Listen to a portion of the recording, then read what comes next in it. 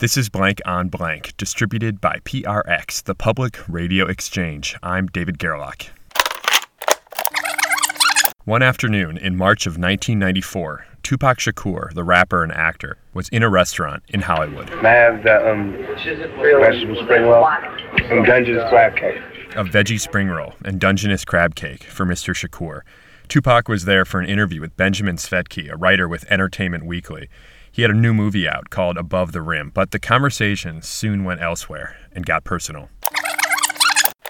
What do you think is going to happen in 15 years for you, in 10 years? Where do you see yourself? Best case, in the cemetery.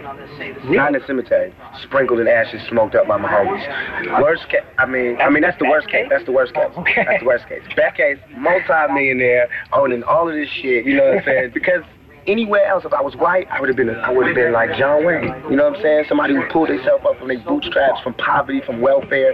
Now I'm kissing Janet Jackson, doing movies. I feel like a tragic hero in a Shakespeare play. You know what I'm saying? Oh yeah. I get around. I'm not really that educated, you know, and I'm not really a religious person, but I believe that God wants me to do something, and it has to do with thug life. You know, I want there to be a life for the street element instead of we always getting shut out. You know, instead of defenseless, having power. Cause shorty wanna be a thug. Said he wanna be. Said he wanna be. Said he wanna be. Shorty's gonna be. Well, my mother was a woman, a black woman, a single mother, raising 2 kids on her own. So she was dark-skinned, had short hair, got no love from nobody except a group called the Black Panthers. So that's why she was a Black Panther. Because I don't consider myself to be straight, you know, militant. You know what I'm saying? I'm a thug. And my definition of thug comes from half of the street element, just straight street hustlers, and half of the Panthers element, half of the independence movement. I'm saying we want self-determination, and we want to do it by self-defense and by any means necessary. That came from my family, and that's what thug life is. You know, it's the mixture. Machiavellian is Illuminati all through your body. How do people treat you differently? The people that you grew up with, now that you're famous? They believe in the machine, not Tupac anymore. They don't even know me no more. They just know about the machine. You mean the press machine? Yeah. Is that painful for you? Mm-hmm. Everybody wants to use me, everybody. From this level to the street level. So I'm used on every level. I have no friends, I have no resting place, I never sleep, I can never close my eyes. It's horrible. Can you imagine what it's like for you to be who I am, who I was, and for them to say that I raped a woman, and for the whole world to actually be entertaining the thought that you raped a woman? That's hell. You're feeling sort of ripped off by the press. I am being ripped off because I've never lied to the press. Just as much truth I bring to my work, a journalist should bring that much truth to their work. Why do I have honor and you guys don't have honor? I'm not a fucking journalist, I'm a thug. Do you think you'll prevail in court? I have to see. I believe in God. Whatever's supposed to happen is supposed to happen. But I cannot live in a jail cell. And that's why I don't rob people and stick up people. But for you to put me there and I didn't do it, I wouldn't go that route. I would die in jail. And that's what they want. They want for me to go through all of that, then come out, but I'm already dead. No creativity, I'm finished. There's a machine that I have nothing to do with. It's called the Tupac machine.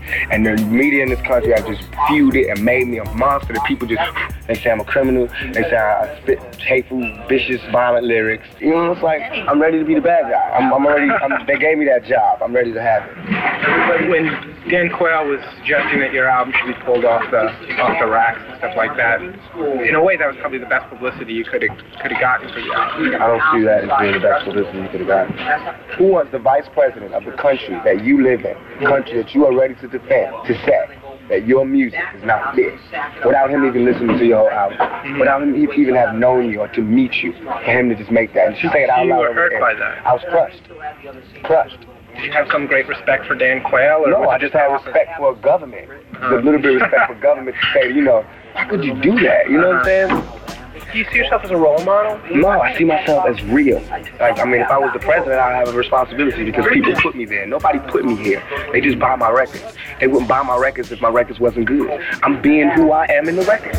Back in elementary, I thrived on misery. Left me alone, I grew up amongst Tupac Shakur was killed on September 13th, 1996. He was 25 years old. Now, we've also created an animated version of this Blank on Blank episode for our series with PBS Digital Studios. You can watch it on YouTube and at blankonblank.org. Is there anything that's giving you comfort in these days? Recently, Madonna came to me. I met Madonna.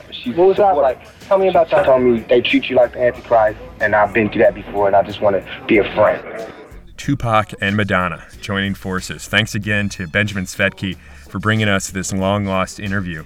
He's got a brand new book out. It's called Leading Man. Check it out. There's a link to it on our website. Jane Marie produced this episode with me. Rob Kahn handled the audio restoration. We tweet at Blank on Blank.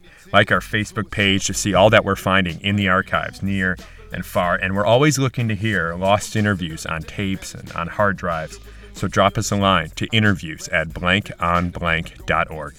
All right, that's it for now. I'm David Gerlach. Keep listening. I have a mind full of demons trying to break free. They planted seeds and they hatch, sparking the flame inside my brain like a match. Such a dirty game. No memories, just a misery. Painting a picture of my enemies killing me in my sleep. Will I survive till the morning to see the sun? Please Lord forgive me for my sins, cause here I come.